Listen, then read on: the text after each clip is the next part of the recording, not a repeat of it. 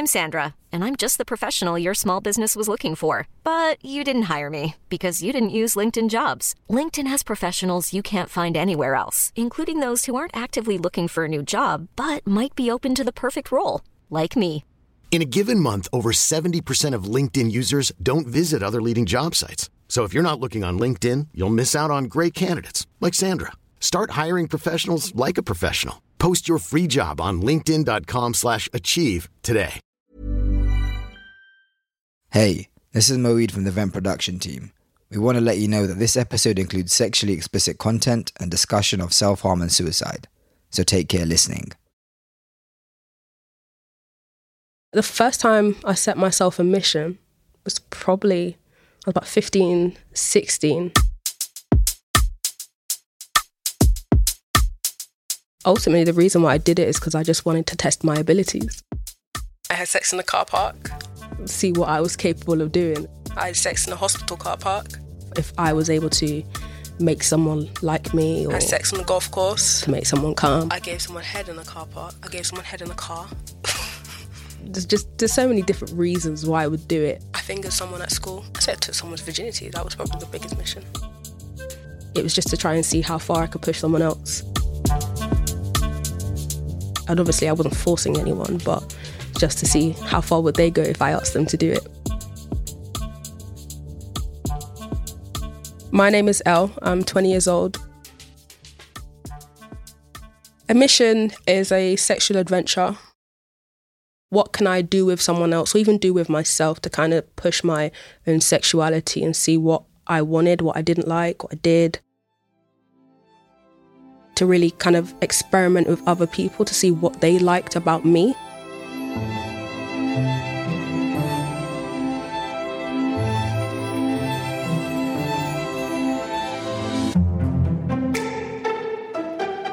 From Vice and Brent 2020, London Borough of Culture, this is Vent Documentaries. Young people from one London borough telling you the stories we care about. This is Series 2, where we're talking about love.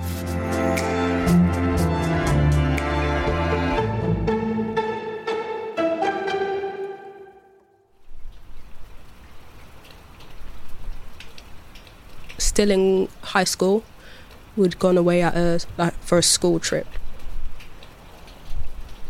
I think we were in Wales. We had done like a 6-hour journey. We were there for a couple of days, and one of the guys, he, I guess, liked this girl that we'd gone with, who was a year above us. I could see he liked her. In a way, I kind of liked her too, because it's like she was good looking. It wasn't like oh, she's ugly, don't deal with that. It's like, I'll see how far we can go with this. The mission in itself was to see if I could make him fuck her.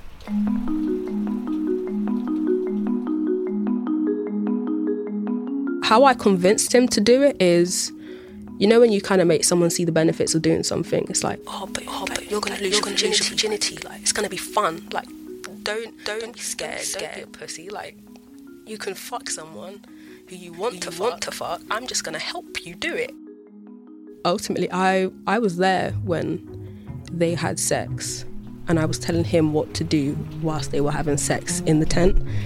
And they were doing what they were doing. I was in there kind of whispering, like, stick it there, slap her, kiss her there. Because I think from then it was kind of experience with, like, not watching porn, but I'd seen it, or I'd kind of known what sex was about, what you needed to do to kind of make a girl come. Also with the fact that I was a girl, I'd know what I would have liked if I was in that situation.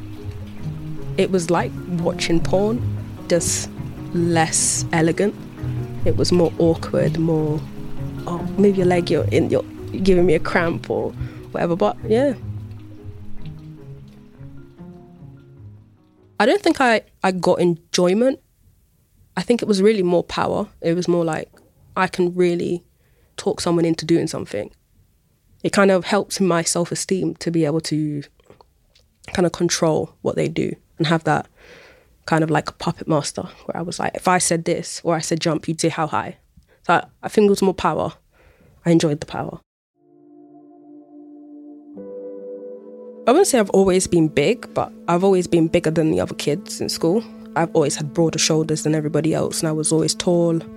And my brothers being like skinny twigs and muscular, they kind of always saw me and said, oh, like, you're fat, lose weight, stop eating. And it was like, I'm not fat, I'm big boned. Like, that's what my mum would tell me, and that's what I would tell them. And they go, you can't be big boned, everyone has the same size bones. And I'm like, no, they don't.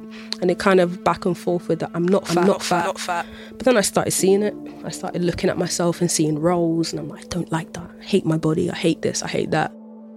It kind of followed through at school, where like people would still call me fat. It wasn't everybody, because I wouldn't say I was popular, but I was known.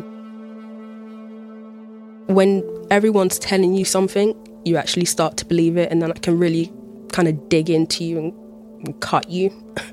And something I couldn't control, I just kind of had to live with it. I don't believe in like fat shaming or skinny shaming or body shaming, anything. I don't talk about bodies. Your body's your body, do what you want with it. And in school, being able to, I guess, talk people into making themselves feel more confident with what they have and let them know, like, you're sexy, like, you're peng, you've got a good body, you do what you want with it, you've got nice boobs, you've got no boobs, but it makes no difference to me, to you, to this, X, Y, Z, it don't matter. And I think that's what kind of stemmed the mission starting. I was able to kind of see people at a more vulnerable state. Everyone saw me at a vulnerable state because I was always vulnerable.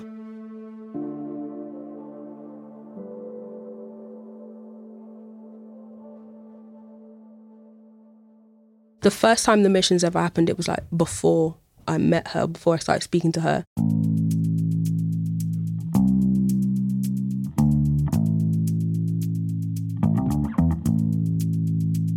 But after being in that relationship, the missions truly started.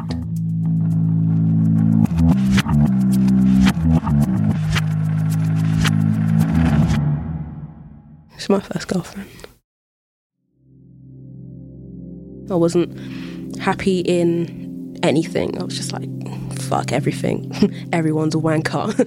So that's when I kind of took to being online and making friends online and saying, if I can speak to someone else who doesn't live near me, doesn't go to my school, then maybe that will help me. I spoke to a lot of people. I spoke to people in America, in China, like all over the world. And I spoke to this one person, and she lived in like Surrey, and she was sad.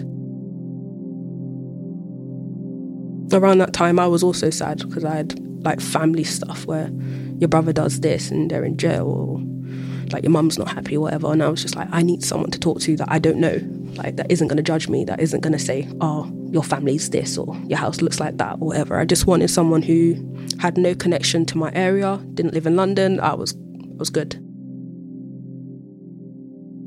Yes, like we spoke, and I think it gave me comfort to be able to comfort her and to make her somewhat happy, or to kind of ease her pain a little bit.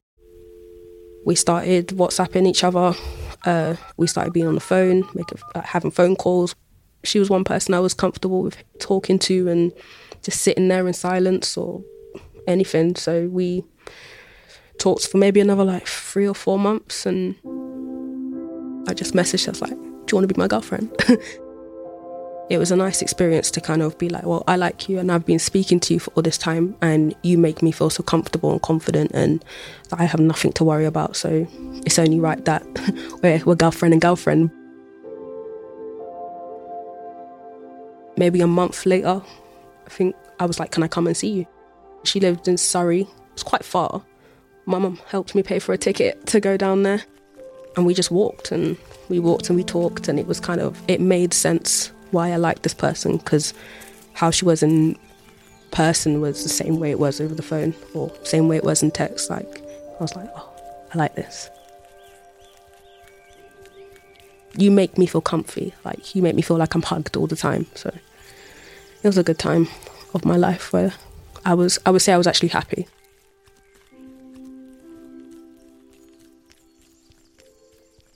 We were dating for a few months. I think this was around the time, like between year 9 and year 10. it's around the same time where it's like, oh, now we're choosing our GCSEs, we have to focus on different things and whatever. So I wasn't able to give like my complete, or like all of my time to her. There was one day where like I was at home and I received like a Snapchat.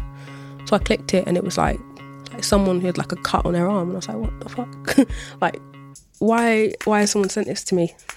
I recognised like the @name from Tumblr. I was like, who the hell is this? So I went on Tumblr, typed in that name, and it just so happened to be my girlfriend. I was like, what the fuck? So I called her, she didn't answer.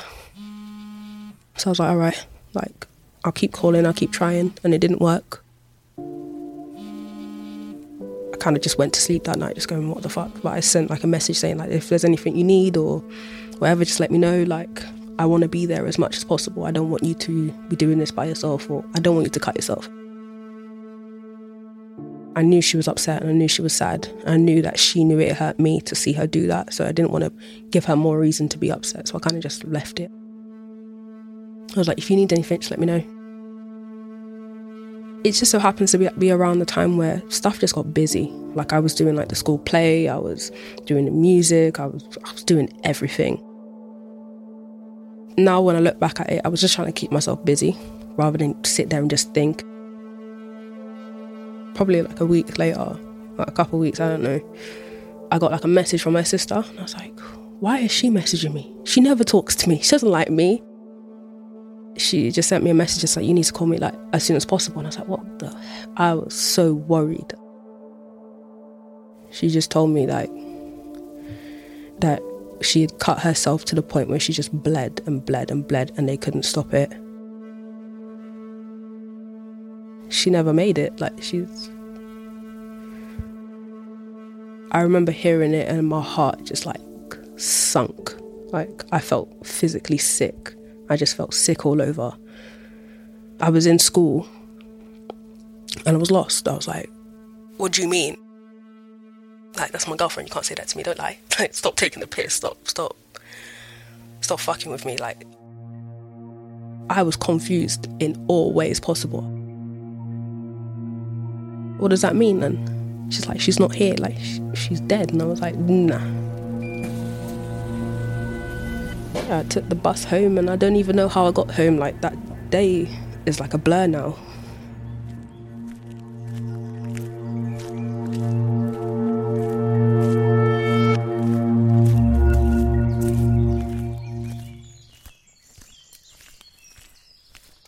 I didn't even get to go to the funeral because of the fact that she was a closeted gay person. Me being her girlfriend wasn't acceptable for me to have a reason to go to the funeral. Like, I got to see pictures of like her coffin and her grave, like, which kind of gave me peace.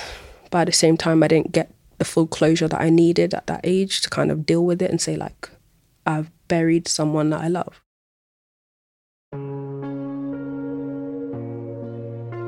I haven't been able to complete or finish loving someone the way I wanted to, or the first person I've loved, the first person I've let in, and this has happened.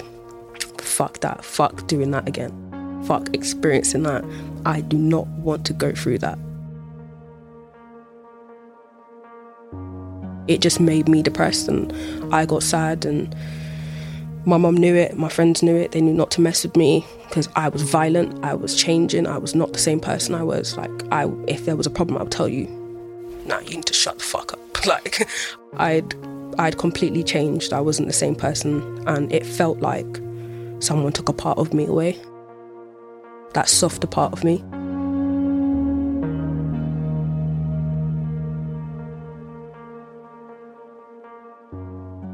After I went through all of that trauma, I guess the missions they started, but they were, I guess, more intense than they were when I originally started it when I was like 12, 13, whatever.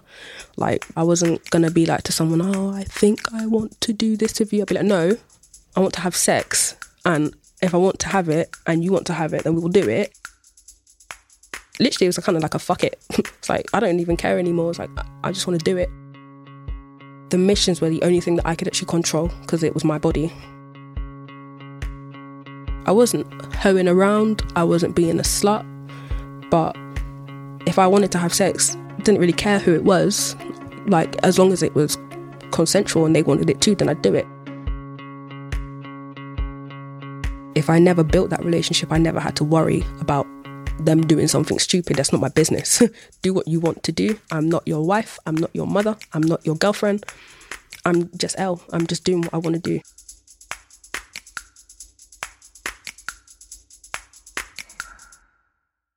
It took me a while to kind of start to let people back in. The missions ended when I was between like 17 and 18. I think I was ready to kind of forget about the missions when I just started talking to people and I actually started making friends. Yeah, it's like 5 years later where I was like, I wasn't looking for a relationship, it just happened. Looking back at the missions, it just makes me laugh. I was at a very vulnerable state at that time, but looking back at it now, I'm proud of the person I was when I was going through that, because not a lot of people are strong enough to get through something like that. And I am a very successful person. Like, I'm very affluent in my happiness. I want to share it. I want to let people know how happy they can be. It makes me like respect my younger self and as to what I went through. I am a successful young woman in this environment that I'm being put in, living in one of the worst areas in Brent. But I don't give a fuck what anybody has to say about me. I'm proud of myself.